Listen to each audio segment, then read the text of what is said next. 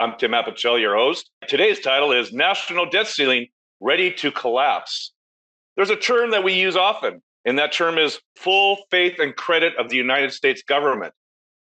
It impacts all areas of our life. What backs up our money? Back in the day, it was the gold standard that backed up our dollar. Not any longer. Now it's the full faith and credit of the United States government. So what does that mean? It means it's based on trust and reputation. And right now, what's taking place in Congress, the debate about whether to pass the debt ceiling or not, is eroding faith and reputation of the United States government. With me today is my esteemed co-host, Mr. Jay Fidel, and certainly our esteemed guest, Chuck Crumpton, also Think Tech host on many, many other shows. Thank you, Chuck, for attending, and thank you, Jay, for being here. Jay, let's go to you on this. Secretary of the Treasury, Janet Yellen, has said multiple times in various news organizations and at the podium that we should not be going down this road of whether or not the debt ceiling should be renewed. She said, put that off to one part of the desk and talk about budget issues that you don't like on the other side of the desk, but don't intermix the two. Where are we on this, Jay? And why are we doing this? Who's we? Well, apparently Congress. That would be MAGA GOP and the GOP, because President Biden has come out very, very, very clearly on this, saying that we should not even talk about whether or not we do not extend our national debt ceiling. So we means the GOP. Said at the beginning, he said he didn't want to mix them, but now he's mixing them. He's engaging in negotiation on that very point. He's not being absolute about it at all. I would have preferred that he be absolute. And that's a mistake, I think, a negotiating mistake.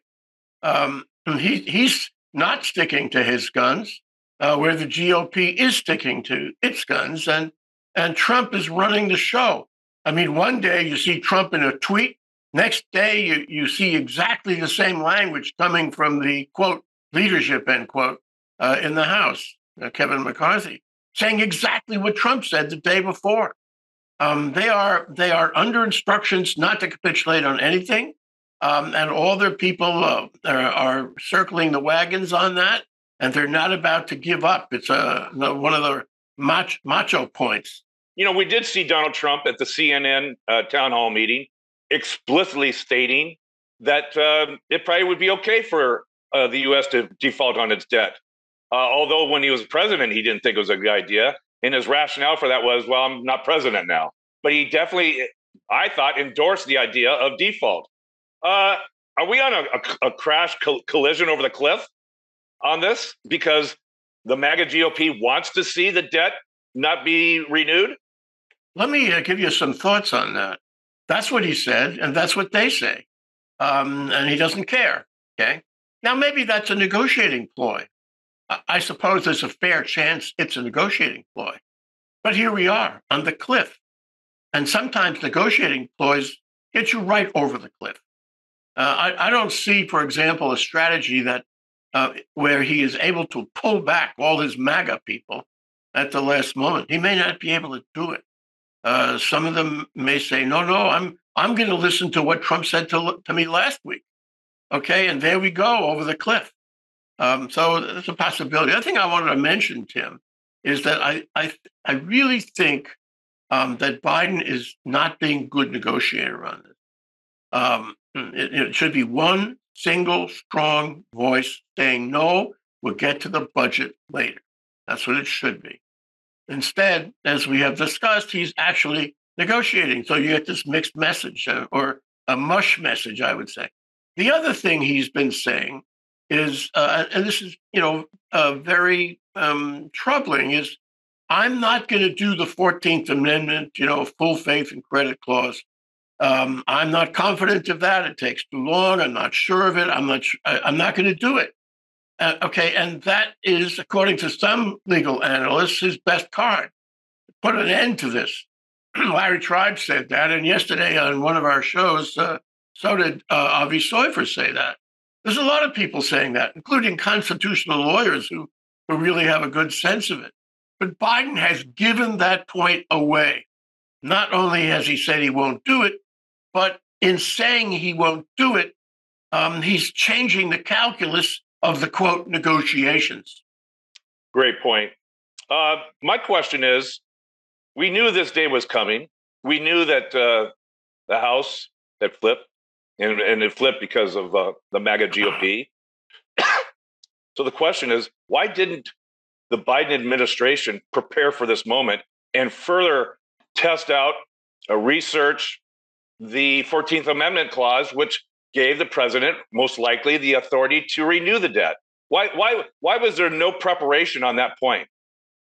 Oh, you don't know that there was no preparation. What troubles me about it is he says, oh, it's not sure, it'll take too long and all that. So if you had a choice, if you were weighing and balancing the options and possibilities, okay, what would you rather have? Going over the cliff with all of what that means, and I'm sure you will ask Chuck and me about what that means, or going to the Supreme Court. But in the meantime, being able to preserve the full faith and credit of the country.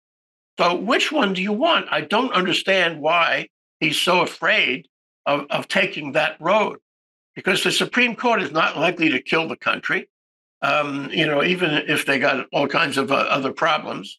The bottom line is that one of them involves less risk, and one of them is a good negotiating tactic, and the other one isn't. So I suppose they did research, but maybe they need some really good lawyers like Larry Tribe and Avi Soifer and Chuck Crumpton to help them out on this. Well, let's go to Chuck Crumpton. Thank you, Jay. Mr. Crumpton, what's your read on all this? I know that's a very generic question, but we've been watching this slow train wreck now for well over 2 weeks, and we're not going anywhere with it. And the question is, what's your read on it? Well, first, Jay is spot on a couple of his central points, as usual. One is horrible negotiating tactic for Biden and the Democrats. If you even include the Democrats with him, it's pretty much one-person negotiations at this point. They have no plan B. If plan B had been the 14th Amendment, and they said, okay, you guys want to threaten to default us? We're going to play the 14th Amendment card. Let's see who wins. Then at least you've got each side coming in with a plan B. But Biden has no plan B. He's already caved on whether he is or is not going to negotiate the budget together with the debt ceiling as conditions of the budget ceiling. All that does to the person on the other side, particularly if they're incentivized and inflamed by MAGA GOP extremists, is to say, hey, we got this, and let's go for everything. We're not giving anything up until the very, very, very last minute, if then, because plan B for the Republicans is default on your watch, Biden will blame you. Does President Biden allow this go to the last minute and thereby really damaging the world's faith in the United States government for faith and credit? Does he go to the very edge of the cliff, or does he say enough's enough, settle up 3 days in advance? It's going to depend on what's on the table. I mean, so far, he's drawn no lines in the sand, which gives McCarthy the complete discretion to say our line in the sand is no, we're not going to talk about revenue. We're not going to talk about taxes at all or tax increases. We've got 5 or 6 bargaining points here that we're not going to give up until you've conceded on all of these. We're not done negotiating. Well, anybody who thinks that they can bargain with somebody who says, hey, give us our 5 or 6 points and then we have a deal is crazy. Yeah, I want to go to a point Jay made, and that is, Donald Trump tweets something or says something at a town hall meeting, and the next day you see Kevin McCarthy parroting it back almost word for word. Are we now dealing with a group in the House of Representatives, which I would normally say they're acting like anarchists? They want to see a calamity with our debt structure. They want to see things blow up. So there's only one place and one person to blame, and that's Joe Biden, thereby making him non-electable for the second term. Are we dealing with something that extreme? Worse. Worse. More extreme than that. Matt Gaetz came out and said it today. It's all about wealth enhancement and preservation for that poor donor group. That is the key to the GOP vision of what its political power depends on, and therefore the interest that they're going to serve above all others. So what we're saying is, even if McCarthy comes up with a deal with the Democrats on an agreement to extend the debt ceiling and then whittle away some of the spending that was projected, that may not be enough because they need the other votes from the MAGA GOP. The controlling group in the GOP right now, it might be called the GOP equivalent of woke, white-oriented Klan elitism. Oh, you heard it here. Oh, you sure did. You sure did. And that's a proud moment to hear. Wow. Jay, he kind of knocked me off my chair on that one. Could you come in and bail me out on this? Your thoughts on what Chuck just said. Are we dealing with anarchists that want to see the federal government blow up and they don't care the ramifications of not paying for our treasury bills to foreign countries, to U.S. citizens, not paying the U.S. military, not paying those on Social Security or Medicare or Medicaid? What other kind of things are we going to see if the debt ceiling is not extended? Yeah, let me add one point to your discussion with Chuck, and that's this. Even if Trump says okay to a deal, which that's another possibility, others may not. I mentioned that before.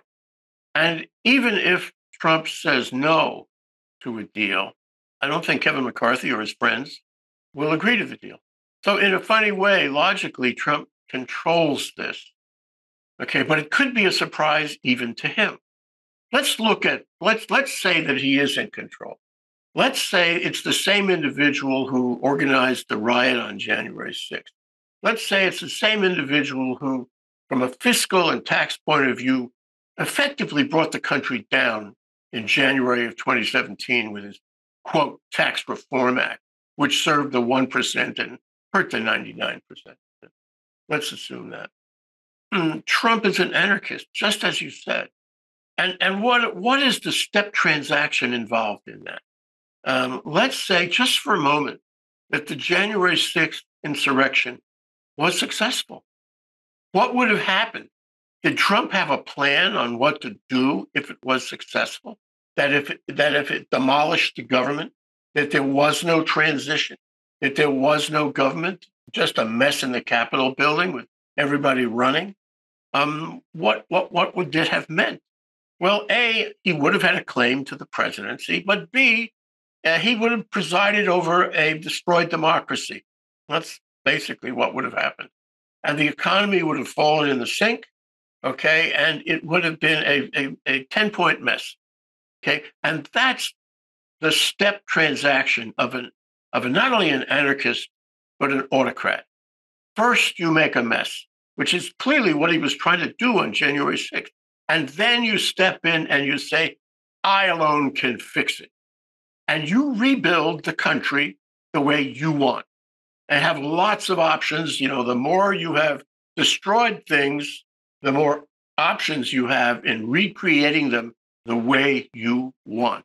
And I believe that in the back of his cortical vortex is what he had in mind: destroy the country and then come back and, quote, fix it in his own way. Okay, what's the difference? If we go off the cliff now and we have huge, what Biden projected 8 million jobs would be lost. A lot of economists are saying the economy would crash. A lot of people are saying the world economy would crash. Our relationships, our reserve currency, our global leadership, even though it's declined, would crash. Everything would crash, and then Trump would step in, and he alone would fix it. I think that's what dwells in the back of his brain. And so there is a plan B for him. Okay, well, what you're painting is really a very clear picture to Joe Biden, President Biden, that he better not give up the 14th Amendment option. That he said, I've had a change of heart and I've had a change of mind. I am going to implement 14th Amendment to avoid this blow up, this complete explosion of our economy and the world's economy. Doesn't that work for him? Tim, pick up the phone, man. Pick up the phone and call him and tell him this. He should understand this. And it's okay for you to pick up the phone at the same time, Chuck. Well, why doesn't Biden understand obvious negotiating strategies here? Why doesn't he understand the risks? Because if it goes off the side, either by design or by mistake, we are going to be in trouble. It's the same argument we used during Donald Trump's reign, and that is, where was his advisors to say, knock it off? Where are Biden's advisors saying, knock it off? You are taking this too close to the edge. Where are those guys? Now, let the record reflect that the answer was silence. Duly noted. Chuck, Jay has signed off temporarily with silence. Same question to you. I mean, Joe Biden has his economic financial advisors. Where are they telling him to get tough or not? Obviously, he's not tough. And when are they going to advise him to get serious about this and don't block off or throw in the wastepaper basket the option of the 14th Amendment? Well, it's a great question, because last week, before he took off for a limited appearance at G7, Biden deputized 3 people who are very well qualified to negotiate on core budget issues that could be sufficiently limited to enable raising of the debt ceiling to be connected with some adjustments on budget issues. Although that's a bad strategy. I agree completely with Jay. Bad idea from the beginning. Draw the line in the sand, stay there, and push them to it, because then there's no doubt in anybody's mind who caused this default and what its consequences are. We'll see those, and we'll see those apparently. But then he came rushing back from G7, scheduled the meetings himself one-on-one with McCarthy, completely undercut any authority and any expertise.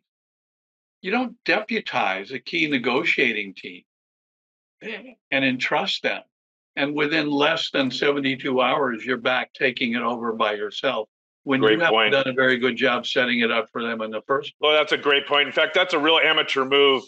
Horrible negotiating tactic. Well, the other really bad aspect is this guy is no more, no less than the Speaker of the House. Okay, so you have him sitting together with the President of the United States. What's wrong with that picture? Those are not the proper individuals to be negotiating anyway. It should be, at the same level. And if somebody is going to meet with McCarthy, it should be, the Democratic leader, so to speak, of the House. But it's not. Jay, is cocktails, because Ronald Reagan and Tip O'Neill used to go out. 2 Irishmen used to go out for a nice Irish whiskey now and then, and they got a lot of things hammered out. But you're right. In this environment, they're not getting anything accomplished. And I agree with Chuck. My God, he's undercut those 3 deputized negotiators right off at the ankles. Schumer's the guy who got through Biden's economic packages. That's not Biden's work, but Schumer. Yeah, good point. Good point.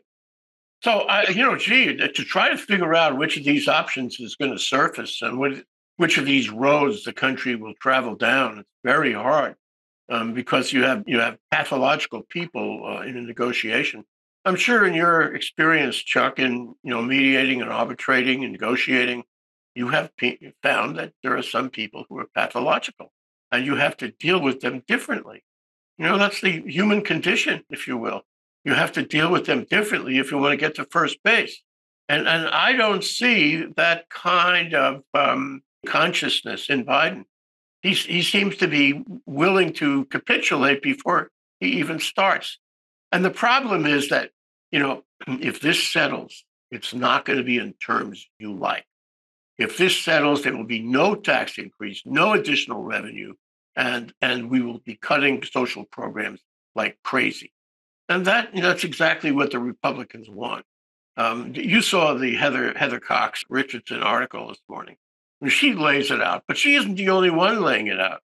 The mechanics behind this very odd, quote, negotiation. And also, the reason that the GOP wants to do this, it's wanted to do this since Trump, first came on the scene.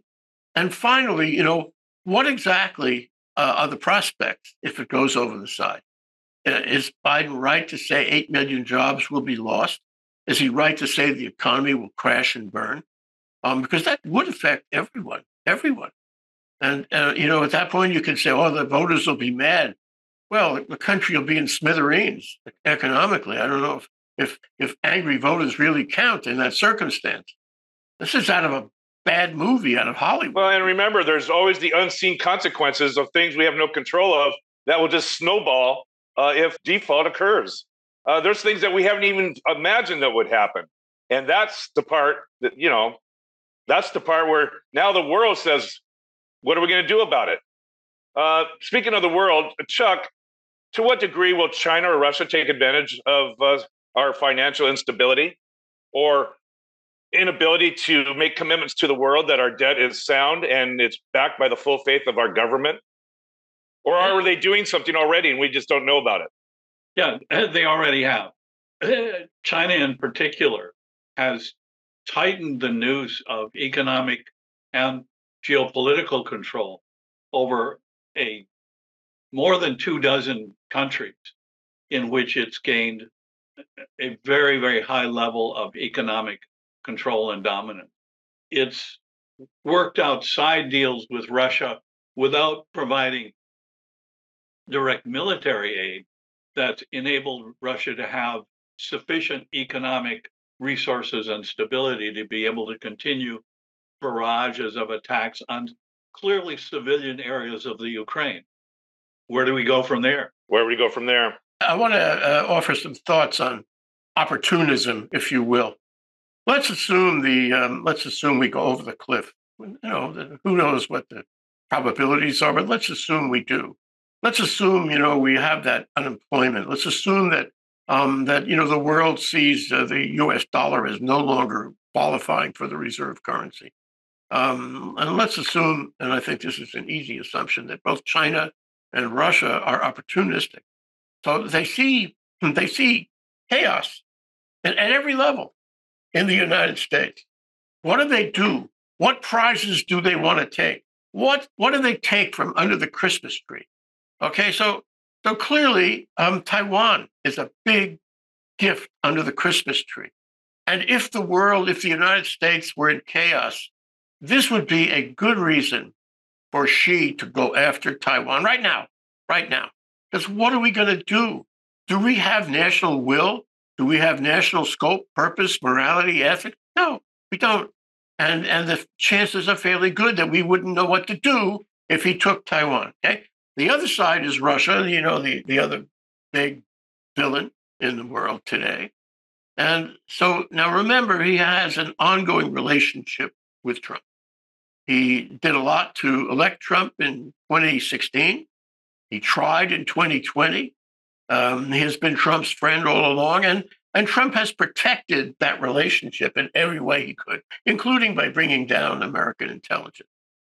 And so what would Putin do? What's under his Christmas tree? Well, of course, he wants Ukraine. And in chaos, the United States would not be able to maintain its position with regard to the EU and NATO, or funding, or even just political rhetoric to support Ukraine. And what would he do? That would encourage him, and to the extent he can be encouraged. I mean, he's got a lot of problems, that's for sure. But he would take dramatic steps if he could, when he could, to take advantage. So I think we will be, as you suggest, Tim, in a land of opportunism if we go over the side. What does our allies in Europe do when no longer the U.S. dollar is the standard to flee to, or the safety haven of treasuries and bonds? What do they do? And to what extent do you see Europe adversely impacted by our inability to extend the debt? Before we even get to that, I think what Jay's talking about is really a two-step process. The first thing they've already started doing, they will do everything in their power to make sure Trump is the next president. He will give them Taiwan and Ukraine and who knows what else, because he's their boy. He is in their pocket. They service his needs. He's a purely individual narcissist. His only objective is to obtain, exclusivize, and wield power at the expense of others. And anybody who helps him do that loyally to him, as Russia and China have, is with him. That's what we're seeing. Well, I feel like Jay sometimes after the end of the show that it may be time to soak my head in some cold water.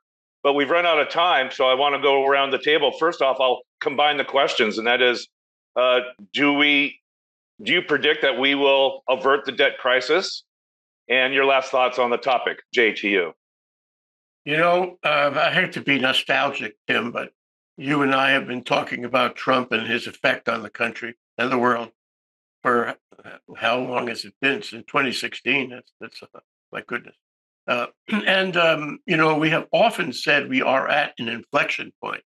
Sometimes, you know, it loses the power of those words to say we are at an inflection point. But clearly now we are at an inflection point. There will be others. There will be others. But for now, we are again at an inflection point. And the question is whether Joe Biden has the moxie, has the ability, has the staff to deal with this negotiation. Because, you know, it doesn't take a genius to figure out he's on the wrong path here. And Trump is outflanking him. So we're at an inflection point, which we very well may lose. And we don't know what's at the bottom of that cliff. So we got to stay tuned. We've got to do more of this analysis and discussion. We got to keep reading Heather Cox Richardson and hearing what Larry Tribe has to say. But, you know, we have declined as a country since Trump, and we face the very great risk of declining much further and soon. Okay, thank you, Jay.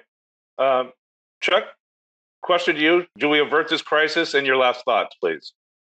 I think the question is going to be, will Joe Biden concede enough for Kevin McCarthy to have the votes to make a deal that will raise the debt ceiling in return for all those concessions possible? That's going to be the decisive question.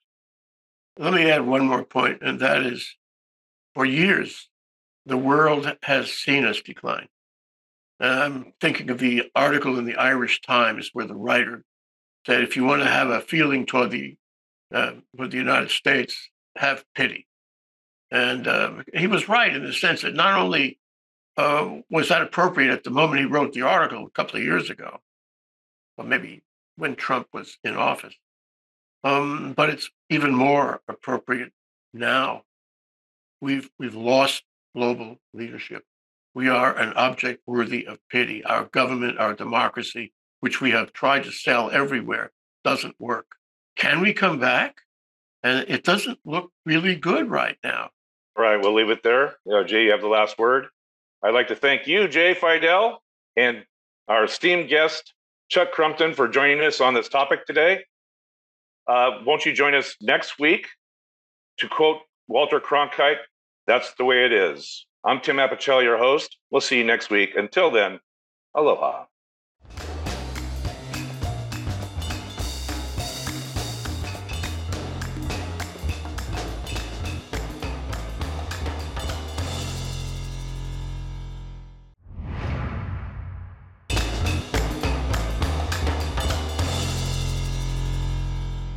Thank you so much for watching Think Tech Hawaii. If you like what we do, please like us and click the subscribe button on YouTube and the follow button on Vimeo. You can also follow us on Facebook, Instagram, and LinkedIn, and donate to us at thinktechhawaii.com. Mahalo.